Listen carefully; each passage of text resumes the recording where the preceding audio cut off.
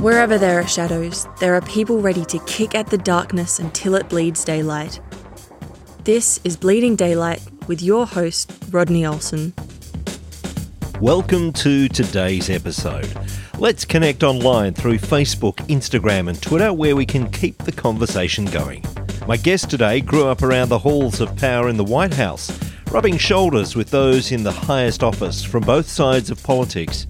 More recently, she's written a book about overcoming cancer and how we can avoid or overcome many common illnesses. Get ready for a great episode.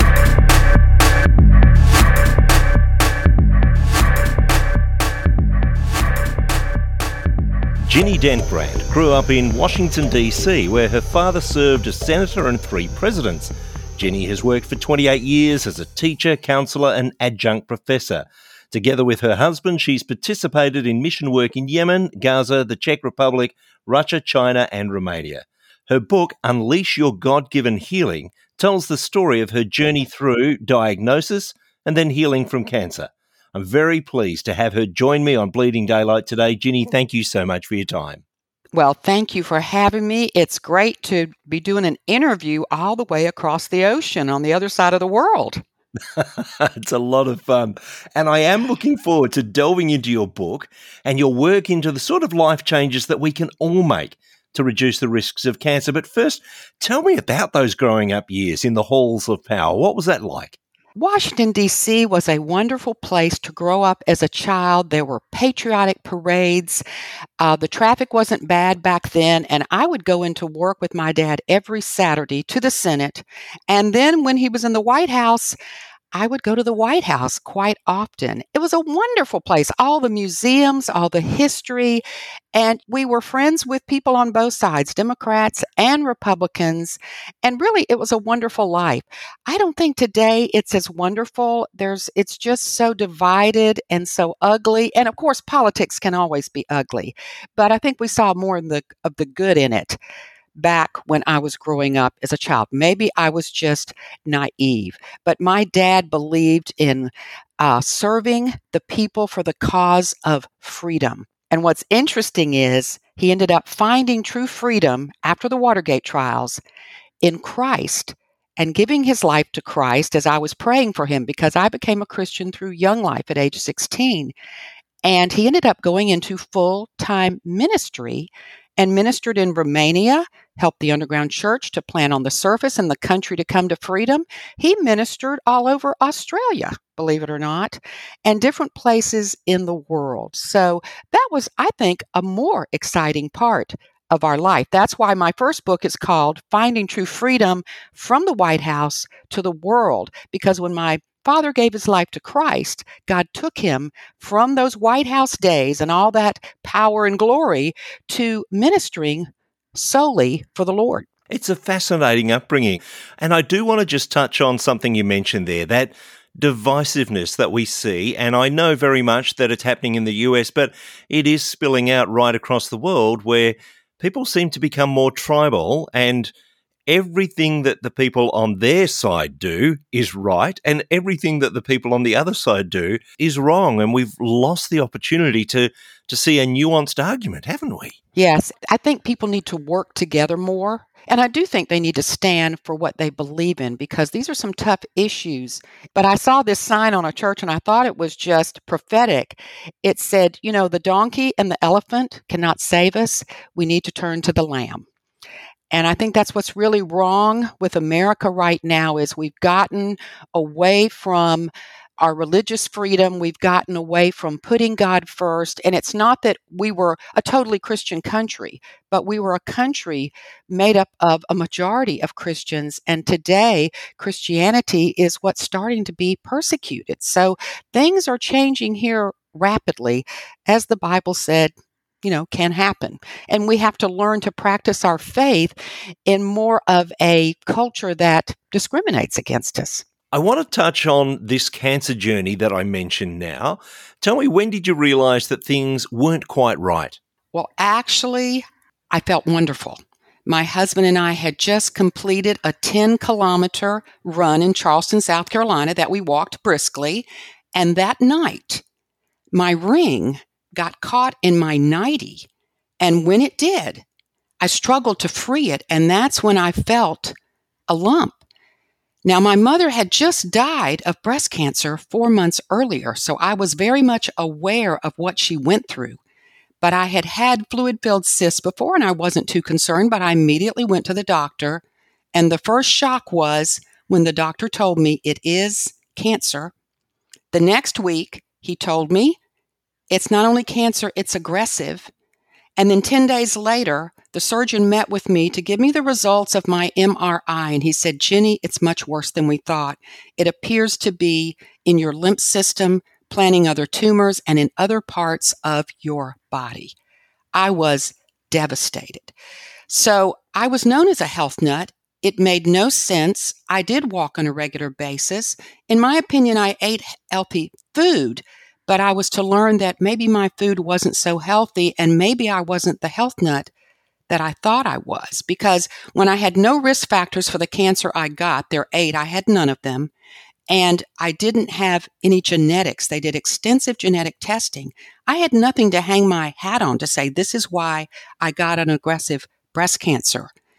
But that sent me on a quest to discover why I got it, number one, so I could keep it from coming back, and what I could do to help my doctors to beat it and lessen the side effects. I want you to take me back to that moment when you were first told of the diagnosis, because I've heard from other people who say they just went numb and all the words that came after that initial diagnosis were just lost on them, went over their heads. What was it like for you? I was at school, and believe it or not, I was acting principal for the week. And when the nurse actually gave me the first bad news, and I was just, I was in shock.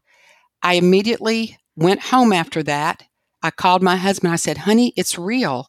It is cancer, because neither one of us thought it was cancer. And as soon as I got home, he threw his arms around me, prayed over me, and asked God to guide us, direct us, and provide healing. And we took a walk for 2 miles to relieve the stress. But we had to start figuring out what we were going to do with this cancer diagnosis. And one of the first things we decided was to get a second opinion. And that is one of the most important things a cancer patient can do, especially once you know you have cancer and what type you have, to go to a specialty cancer center where the people there are experts in your cancer. And we started making plans to do that. What was it like telling friends and family of the diagnosis and about the journey that you then would have in front of you?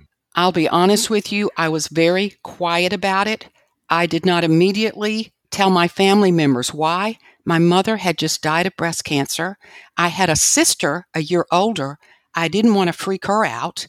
And so I waited until I got further information and until those genetic tests came back so I could tell my sister, look, I have breast cancer. And then I could tell her immediately, and it's not genetic. And so that was very important to me. But I have to be honest with you. I'm not sure I wanted people to know that I had cancer. But right before my first surgery, I realized the journey ahead of me, all the risk, all the dangers, the treatments that they had laid out for me to stop this aggressive cancer. And I sent an email out to pastors I knew and to Christians that I trusted, requesting prayer. And I do think that's an important thing to do.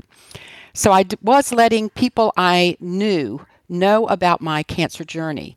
But I also met with the chaplain at the cancer center, and I just was puzzled how a health nut like me got cancer.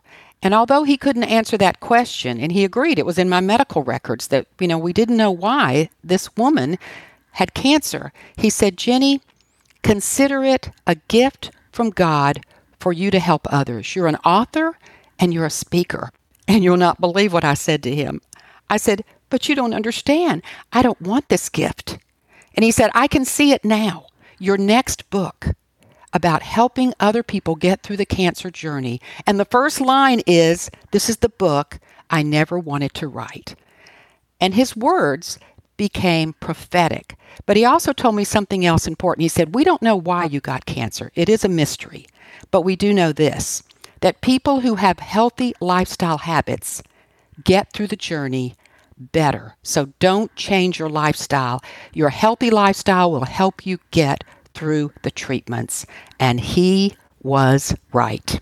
So you started out in talking to cancer experts, and you've mentioned that anyone who has a diagnosis should be talking to people that know about that specific cancer. But where did your journey take you then? Because you wanted to investigate for yourself. I'm sure that anytime anyone hears that diagnosis of cancer, they're given a plan by the medical professionals. But you decided that you wanted to look even further into this, didn't you? Not having the risk factors and not having any genetic factors sent me on a quest to discover what caused it, and then what I could do to help my doctors beat it. Now, I have to be honest, my cancer hospital, I chose my second opinion, and that was in Chicago, Cancer Treatment Centers of America. They provided a naturopathic doctor and a nutritionist on my case, and that was wonderful. It's like I had two fairies to guide me. But yes, my research went beyond what they told me. I looked at the Bible thoroughly for what God says about health and nutrition. I looked at the medical research. I read over 50 books. I went to 3 cancer conventions where doctors and cancer patients speak. I listened to online seminars with doctors all over the world who are on the cutting edge of what's causing cancer and what are things that we can do. So I had this insatiable appetite to learn what I could do to, number one, save my life, get through the journey without horrific side effects, and then lead a productive life afterwards. I did not want to be disabled from the treatments. And it's no secret that sometimes the treatments themselves kill the cancer patient. And sometimes you come out with chronic pain and all these issues because of the treatments. And I wanted to do everything I could to make my prognosis better. And so I just kept searching and searching. And as I prayed, God was like pulling the curtain from my eyes so I could see more of what's causing cancer and what I could do on an everyday basis to get through the journey and prevent it from coming back. Because, Rodney, the one thing no cancer patient wants is for that cancer to come back. And the one thing that their family and friends want is they don't want to get cancer to begin with. And what I discovered was the same 8 things that prevent cancer in the first place are the same 8 things that get you through the cancer journey and then prevent the cancer from coming back. No one can guarantee you 100% that you'll never get cancer or that it won't come back if you're a cancer survivor, but you can certainly increase your chances that it won't.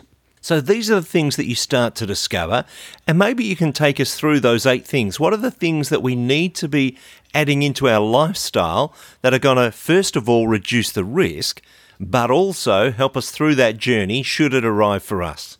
All right, let me go through some of the key important ones. The first one in my book is proper hydration, because every cell, every tissue, every organ, every system in our body requires adequate hydration in order to work, in order to function properly. And so that is a major cancer preventer. When all of your systems, including your immune system, are working as God intended, you're less likely to get cancer. Now, in America, research shows that most Americans run around dehydrated, and this is not good. So we need half our body weight in fluid ounces daily, and that's just at a minimum. If it's hot or you're in higher altitude or you feel the cold coming on or you are going through chemotherapy, I was advised to up my hydration by 4 extra glasses of water a day to ensure the chemo got to every cell, number one, and number two, afterwards, that water would help move the toxins out. And so that increased hydration lessens the side effects of the chemo as well. So it's critical in the chemotherapy journey. So water is just key to life. Even Jesus said, he compared himself to us needing him spiritually, to our body's physical need of water. That's a powerful analogy. So hydration is key. I would have to say the second thing that is so important is movement and exercise, because again, it impacts every cell, every tissue, every organ, every system in your body. Movement is key to healthy living. And when you're in the cancer journey, of course, exercise prevents cancer to begin with. But in the chemotherapy journey, and it's surgery, it's key to recovery. The first thing I did was exercise after I got the diagnosis to relieve stress. Of course it does that, but it does so many other things. After my first surgery, I wanted all the tubes removed from my body as soon as possible, especially that catheter. The nurse said if I could walk the next morning 4 rounds of the hospital floor, he would remove it. Well, instead of 4 rounds, I walked 2 miles on the hospital floor, dragging my poles and all this medical apparatus behind me. I'm one of the first cancer patients. They released me early after surgery, and they pulled all the tubes we were supposed to babysit for a few months because my lymphatic system took care of it. Your lymphatic system is part of your immune system. And during surgery, I had a lot of lymph fluid that had to come off and was drained through tubes, but it was gone after I walked that 2 miles on the hospital floor. I also decided to do, just to relieve stress, 2 miles of walking before each chemo regimen, which was 8 hours long, and 2 miles afterwards. Now, I would later find that this was a key to my doing well during chemo. I was pumping my lymphatic system, pumping the toxins out after they did their job, and keeping those toxins from recirculating and building up in my body. And then after I finished chemotherapy a year later, and the doctor said, your red blood cells, white blood cells, platelets, in 6 weeks are back to normal. They said this usually takes 2 to 5 years. You're our rock star cancer patient. It was about a year later, research came out in your country. Yes, your country, Rodney.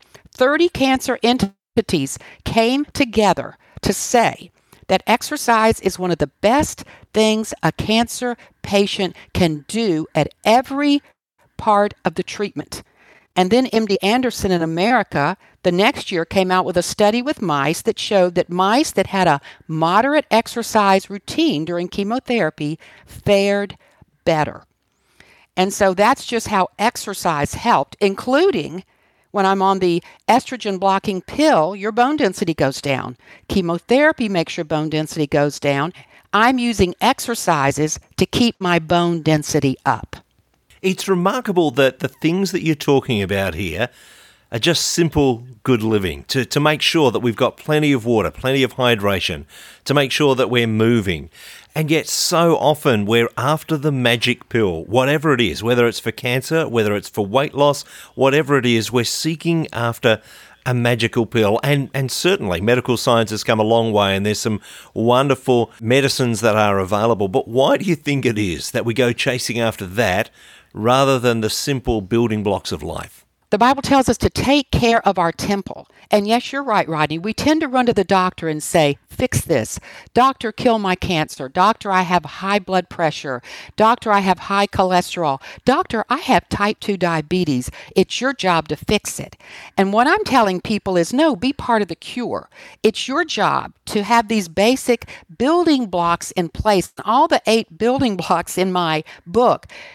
Keep your immune system working as God intended. It is our responsibility to take care of the temple. We should go to our doctor asking, Doctor, how can I lower my blood pressure? How can I control my type 2 diabetes? Type 1 is something, that you really can't help and you need to eat sensibly, but it's not something that you necessarily caused. Type 2 diabetes is pretty much caused by your lifestyle, and we need to ask our doctor what we can do so maybe we don't have to take those medication and shots. And so we put a lot on the doctors today, and don't get me wrong, people are living longer because of surgeries, because of medications for the heart and all these heart procedures and neonatal care. I mean, we're blessed in Australia and in America with some wonderful things. But we need to be asking first and foremost, doctor, tell me what my part is. Tell me what I can do. And you're right. The doctor doesn't have time to be our food Nazi and instruct us on these basic building blocks. But if they do take the time to do that, listen and carry through. How much do you think we need to find the doctor who is going to help us through that? Because I do remember many years ago, not that I visit the doctor too often, but for some issues that I was facing, I was so pleased to find a doctor whose first answer wasn't, I'll write you a prescription. His first answer was to say, okay, these are some of the steps that you can take. How important is that we find a doctor who is prepared to help us in that way? They are hard to find, but they are out there, and I won't go to a doctor that doesn't do that. My cancer center did that, and my regular family doctor here in South Carolina, he'll tell me things that I can do to lower my blood sugar so that I don't have to go on medication as I age, because we're all going towards that type 2 diabetes because of our processed diet, and he gives me suggestions on that first, and then if needed, he will give me the medication. You have to hunt to find those doctors, but they are out there, and I've found that the younger doctors being trained in medical school today are getting more training in nutrition and some of these other things that are so important, and they're more willing to give you that advice. But you do have to hunt to find those doctors. And again, neither of us are saying that we should stop all medication. Our doctors have that as part of their toolkit, but it needs to be part of it, not all of it. Isn't that right? Right, it does. And I tell people this, if you're trying to lower your blood pressure and your blood sugar, then you do it in conjunction and working with your doctor. Tell them what you want to do, get suggestions from them, research on your own. And then as you go to the doctor and your blood pressure and your blood sugar numbers change, they'll reduce your medication. But let them know what you're trying to do and they will work with you. As you've started to outline these things in your book and people have started to read it through, what has the response been from some of the people that have been reading through the book and going through their own health journey, whether that be cancer or anything else? Well, some people have said, oh gosh, I can't do this. I would really rather, not live as long and risk cancer coming back than to change my lifestyle. Now, that's mainly people my age saying that. They say, well, I don't want to know all this. I started reading it. No, I don't want to know this. I'd rather not know and just live my life as I want to because they're resistant to change. I find that the younger families are the ones, and some older, that are saying, I've seen too much cancer, too much Alzheimer's, too much this, too much that. I don't want my family to go there. I am willing to change. But I will tell you, I'm helping some pastors in New York City, and one of them, 75 years old, stage 4 cancer, he turned everything around in one day. Most of the recommendations, look, he read them, he implemented them, and it's miraculous how well he's doing. It's very difficult at 75 years of age to turn a stage 4 cancer diagnosis around, and he is doing great. He's doing what the book says, but it's rare that a 75-year-old person can make those lifestyle changes at that age, but he's doing it willingly. And it's like the Lord's just guiding him. He's implementing what I say in the book. He's got a great doctor. All of that together, he may come out of this stage 4 cancer. He's definitely going to live longer, but he wants to live to see his grandchildren. As you're looking at all the evidence and you're reading all the books and you're finding out more and more about how to prevent and overcome cancer, did you find things that you really didn't know about healthy lifestyle? You'd already mentioned that you've been living a healthy lifestyle up to this point, but did you find things that helped you even further? Oh, absolutely. In looking back, I was better than the average American in what I ate and exercise and what I did, but it was not good enough. I was still way off the mark. And as we were asking Rodney, God to guide us, and he was pulling back the curtain from our eyes, things happened that I never could anticipate. After the chemotherapy journey, I got involved with an infrared sauna to reduce the toxins in my body. And from that, I got involved in a clinical trial study with that sauna company that was measuring the toxic chemicals in my body. I didn't know I had toxic chemicals in my body beyond the chemo. I just didn't know. 15 came up high on my test through this urine test. And I had to work. It took years to get those toxins down to reasonable levels. And a lot of those toxins were hormone disrupting chemicals, what we call xenoestrogens, which the doctors later said when they saw my test results, this helped to drive your cancer. We finally found one of the reasons for your cancer. Another thing I learned is that it's important as Christians how we manage stress and emotions.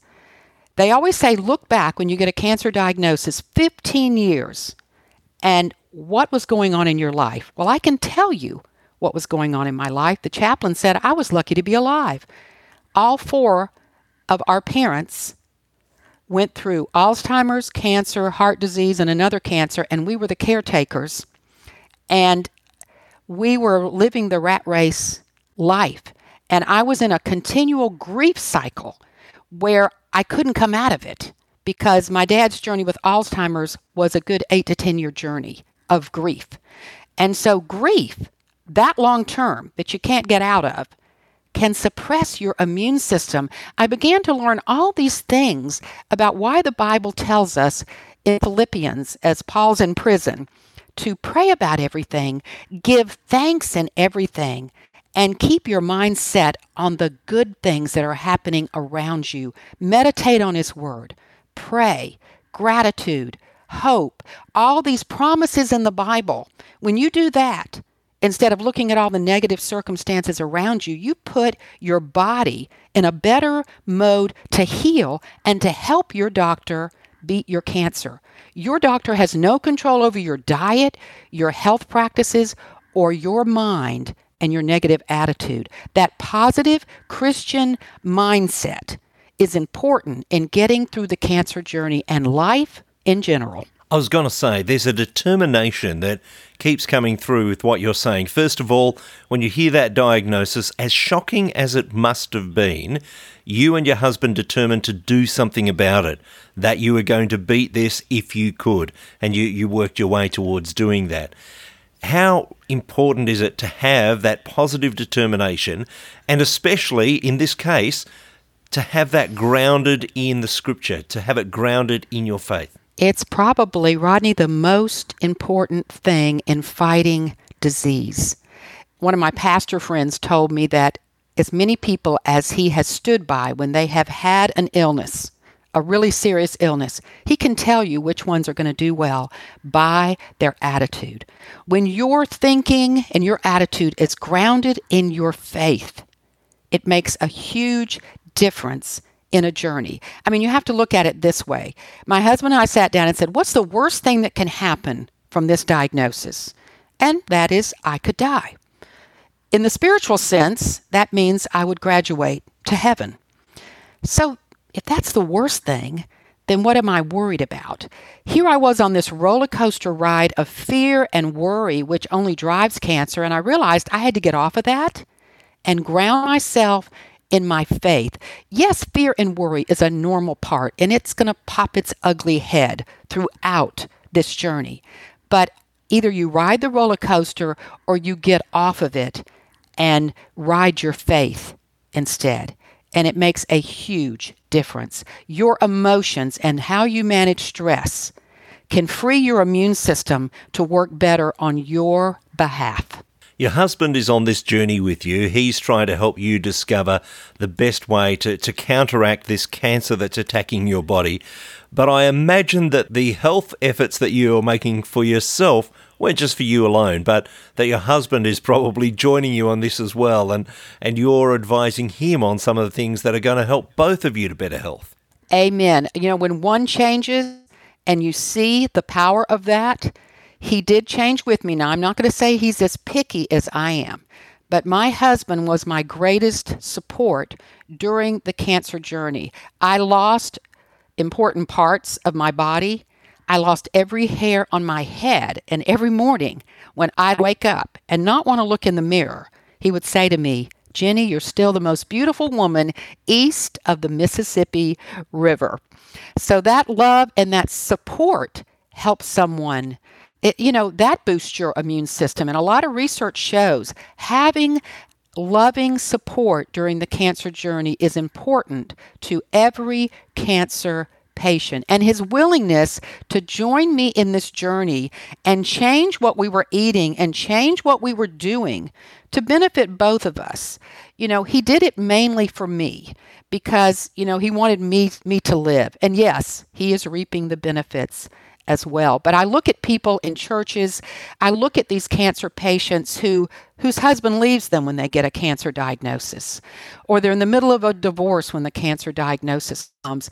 They need their church family to love them and support them and stand behind them and help them through the journey. I'm wondering about those people who know that you have cancer and yet are not sure how to talk to you about it. Did you find that there were people like that who wanted to be on that journey with you, who wanted to provide support but just didn't quite know what to say? I didn't find a lot of that. I had a lot of people writing me prayers and sending me cards and, calling me up to see how I was doing. There may have been some people that felt that way, but I did not know about it.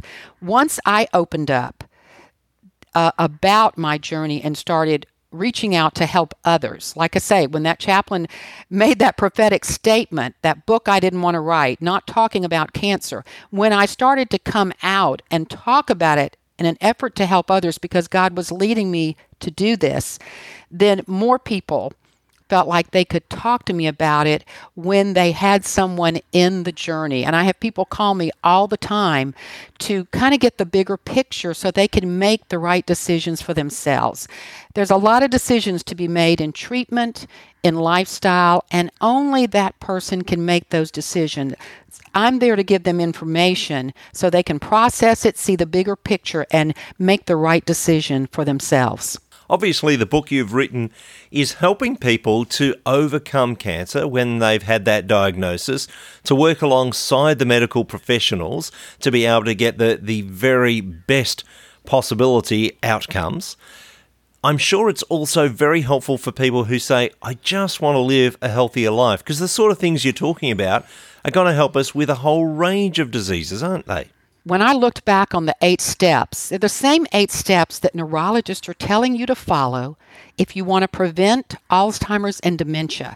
And that was first on my list to prevent because I do not want that to happen to me after what happened to my dad.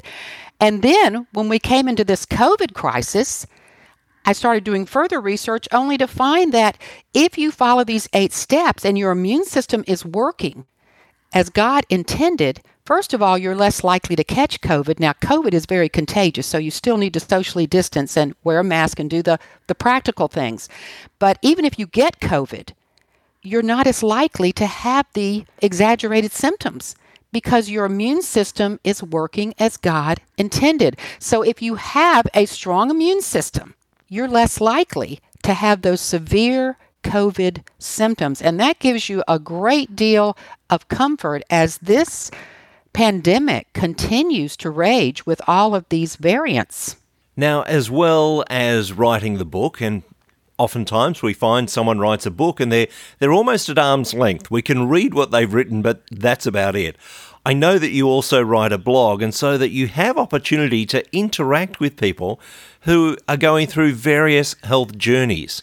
What's that like for you, to be able to encourage people along the way and have that kind of direct contact? It just makes me feel good inside to be able to come alongside someone in a cancer or health journey and lift their hopes up and help them to see how they can be a part of the cure.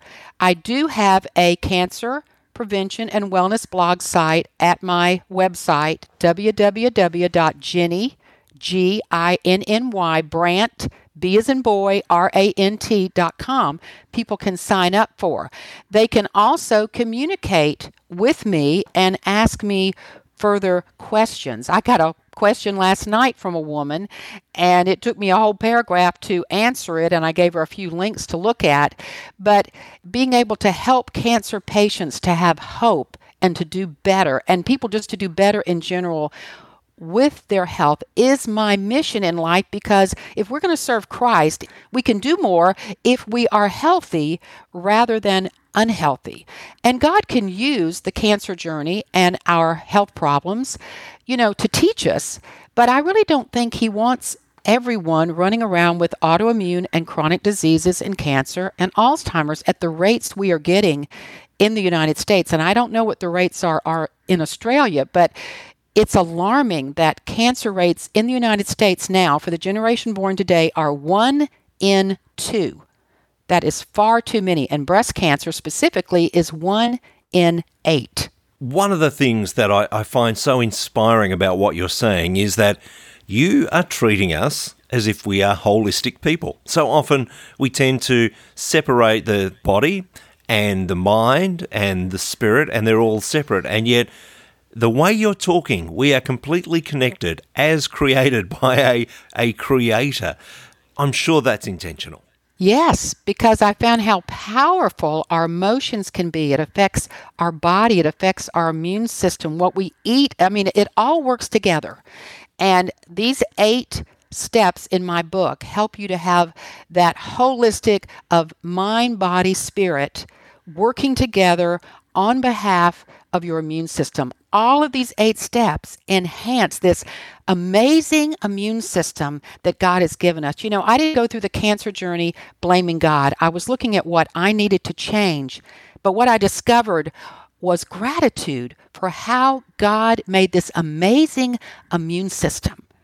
And the problem we're having today with all these health problems is we are not capitalizing on that. We are suppressing a lot of the things we're doing when we don't move, when we don't hydrate, when we don't use food as medicine, when we get under too much stress and have all these negative emotions. All these things suppress our God-given immune system that was created by God to regenerate and heal on an everyday basis. It's amazing.